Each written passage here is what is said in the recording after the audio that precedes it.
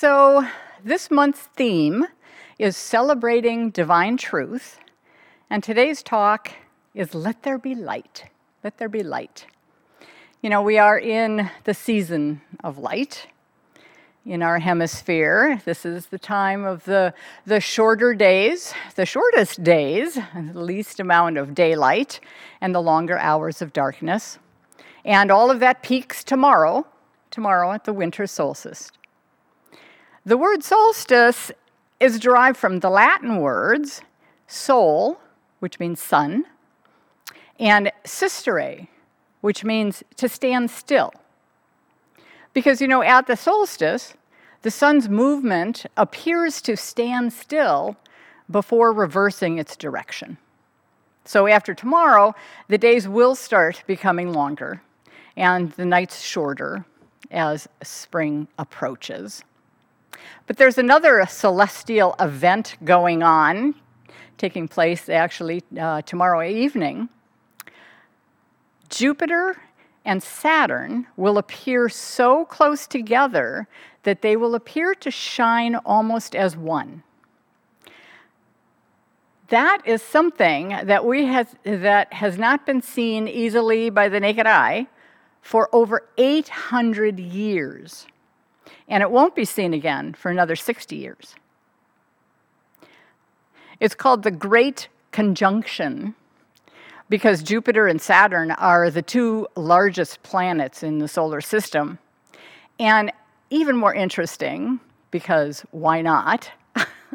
It's thought that a similar occurrence may be related to the story of the Christmas star. Remember, the bright star that the three wise men followed to Bethlehem. Right? So that's happening. That's happening. Talk about stars aligned. I don't know, maybe this is the final gift of 2020. Hard to say. Anyway, back to light. Fire and light are traditional symbols of celebrations held on the darkest day of the year. You know, ancient cultures used candles at this time of year to represent the holy light, is what they called it, the holy light. Christians use the Advent candle that counts down to Christmas. And, you know, before there was even electricity, they would hang candles on Christmas trees to give them some added light. In the Jewish faith, there's Hanukkah, of course, and the lighting of the menorah. And Kwanzaa, that honors African heritage and African American culture, they have candle lighting rituals that they do. So wherever you look this month, there are candles being lit, you know. And flame really represents the divine light. And it's kind of a symbol, I think, of divine intelligence. It's that divine intelligence that shines within us, that divine light that helps us to understand, to bring clarity, intuition, inner guidance, all of that. All of that is being represented these days in our time of honoring the light. Ernest Holmes in Science of Mind said, thought, which is built upon a realization of the divine presence, has the power to neutralize negative thought, to erase it, just as light has the power to overcome darkness, not by combating darkness, but by being exactly what it is, light, right? It doesn't combat the darkness, it just is overpowering because of what it is. And God's Spirit is, right? It's that light of divine presence. And since we are one with Spirit, that same light, that divine presence shines within us and is ever available to banish or neutralize the negative thoughts of darkness. All we need to do is to dwell on the divine presence. That's the message. Deborah King is an energy medicine expert and author, and she writes, "You have a light inside of you too. Depending on where you are in your spiritual development, that light may be a flickering flame or a giant bonfire, but it's there, and it's ready for you to nourish it and to let it get brighter and stronger. No matter its size, a flickering flame or a bonfire, it's there. It's there. All we need to do is to nourish it, to strengthen it, to cultivate it. And how do we do this? It's by turning our attention to it, by focusing and growing our awareness of the divine that is within us. You know, even in those fleeting moments of inner peace and contentment that we may feel, whether it's at a time in meditation or walking in nature or just feeling the awe of the beauty of a sunset or sunrise, those are ways that we cultivate the divine light within us. Ernest Holmes again, he says, "Ye are the light of the world. Man is the candle of the Lord. How important then that this light be kept trimmed and burning with the oil of pure spirit through the wick of peace and joy." Kept trim, the oil of true spirit through the wick of peace and joy. That's our work. Deborah King has 3 tips on growing the light inside of us, or keeping that wick trimmed, as Ernest Holmes would say. Here's her first suggestion. Have fun. Have fun. She says joy is one of the most important ways to bring light into life. This is the season of joy right now, so what better time than to take a fun break, right?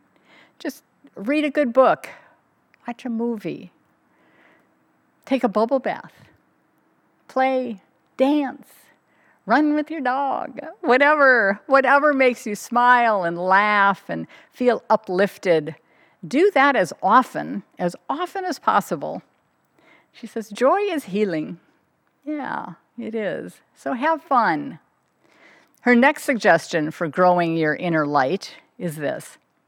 Live your soul's true purpose. Live your soul's true purpose. When you're doing what your soul came on this planet to do, you move further into that light. She compares it to a key in a lock. And when you find your true life purpose, each day will feel like a gift. And, you know, it doesn't have to come from your job. It can be a hobby. It can be a creative outlet. Whatever fills you, whatever expands your heart, whatever connects you to that larger part of yourself. You know, you can always tell when someone is living in alignment with their true soul's purpose because they glow. You see the light, absolutely. And her final suggestion for keeping your divine light lit is be of service. Be of service. Sometimes it may sound a little backwards that you're giving away your gifts, but really by doing that, by using your gifts for the greater good, it actually increases your energy and your inner light, as well as, of course, helping those people around you. And since we're all connected through the universal field, that light that shines from you to others comes back to illuminate you, right? Light brings light. Marianne Williamson says, as we let our own light shine, we unconsciously give other people permission to do the same. Right? Just by doing what we need to do, by expanding our light, other people see that and can do it too. The more aware and the more we are aware and focus on our inner light, the brighter that it shines, illuminating the path ahead of us. And here's the thing, even as it burns, we must be attentive to it. We must have our inner eyes open to the gifts that are around us, open to the possibilities that are always swirling around. We need to be ready and receptive at all times. So even as that light glows, we need to be ready. We need to be receptive to more. It reminds me of this great story of Shiva and Shakti, the divine couple in Hinduism. The story goes like this. There they are sitting in their heavenly abode, watching over the earth. And they're touched. They're touched by the challenges that are inherent in human life, the complexity of human reactions, and the suffering of the human experience overall. And as they watch, Shakti sees a miserably poor man walking down a road. His clothes are shabby. His sandals are tied together with a rope. And her heart is touched with compassion for his struggle. And so she turns to her divine husband and begs him to give the man some gold. Shiva looks at the man for a long moment, and then he says, "Dearest wife, I can't do that." And she's astounded. She says, "Well, why? What do you mean? You're the Lord of the universe. Why can't you do this simple thing?" And Shiva replies, "I can't give this to him because he's not ready to receive it." And Shakti becomes angry, and she says, "Do you mean to tell me that you can't drop a bag of gold in his path?" Shiva says, "Well, surely I can, but that's quite another thing." She says, "Please, husband." And okay. So Shiva drops a bag of gold in the man's path. Meanwhile, the man walks along, thinking to himself, I wonder if I'm going to find dinner tonight, or if I'm going to go hungry again. And turning a bend in the road, he sees something on the path that's in his way. And he goes, look at that, a large rock.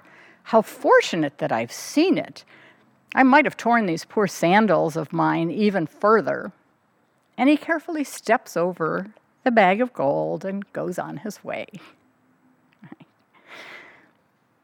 The moral of the story, life drops many bags of gold in our path, but rarely do they look like what they are. So even when our path is illuminated by that inner light, we must keep our inner eyes open to the gifts around us. And, there are so many gifts, even when they may not look like what we think they should. I've been reading a book called God Winks. I love that term, God winks. It's those times where coincidences happen, those synchronicities that we often shrug off at the time, and then later look back on them and go see some really intricate patterns of how one experience led to another, and this wonderful gift arrived, right? There's an example of that. A man woke up Monday morning feeling ill, but decided, he has to go to work because he needed the money. At 3 p.m., he got laid off. On his drive home, he got a flat tire. He goes to the trunk, finds out that his spare is flat too. Meanwhile, a man in a BMW pulls over and gave him a ride home. They chat, and the man offers him a job, which he starts the next day, right? Boom, boom, just like that. And I think we all have stories of how sudden and surprising events turned up and worked out for the better, even in the darkest times, even the hardest and the worst times. things had shown up to be better. In fact, often I think it's the times of despair that the light seems most likely to appear. You know, it's because we finally surrender and we open to the divine light, the divine intelligence, and that's what creates the surprising new possibilities that we never even imagined could happen. Richard Rohr writes, "Darkness is always present alongside the light. Pure light blinds. Shadows are required for our seeing. We know the light most fully in contrast to its opposite, the dark." Right? It's the contrast. It's the contrast that allows us to see and appreciate the light. And they're both necessary, light and dark. Right? It's all God. It's all God. And it's God in infinite activity, always. So, here's my invitation to you. I just encourage you to use this time of the darkness, as we move into the light, to grow the light that is already inside you. Cultivate it, expand it, ripple it, let it ripple out, to radiate from you, to touch and to heal. Be the light that you want to see in the world, and shine bright and brave, and let there be light. Thank you.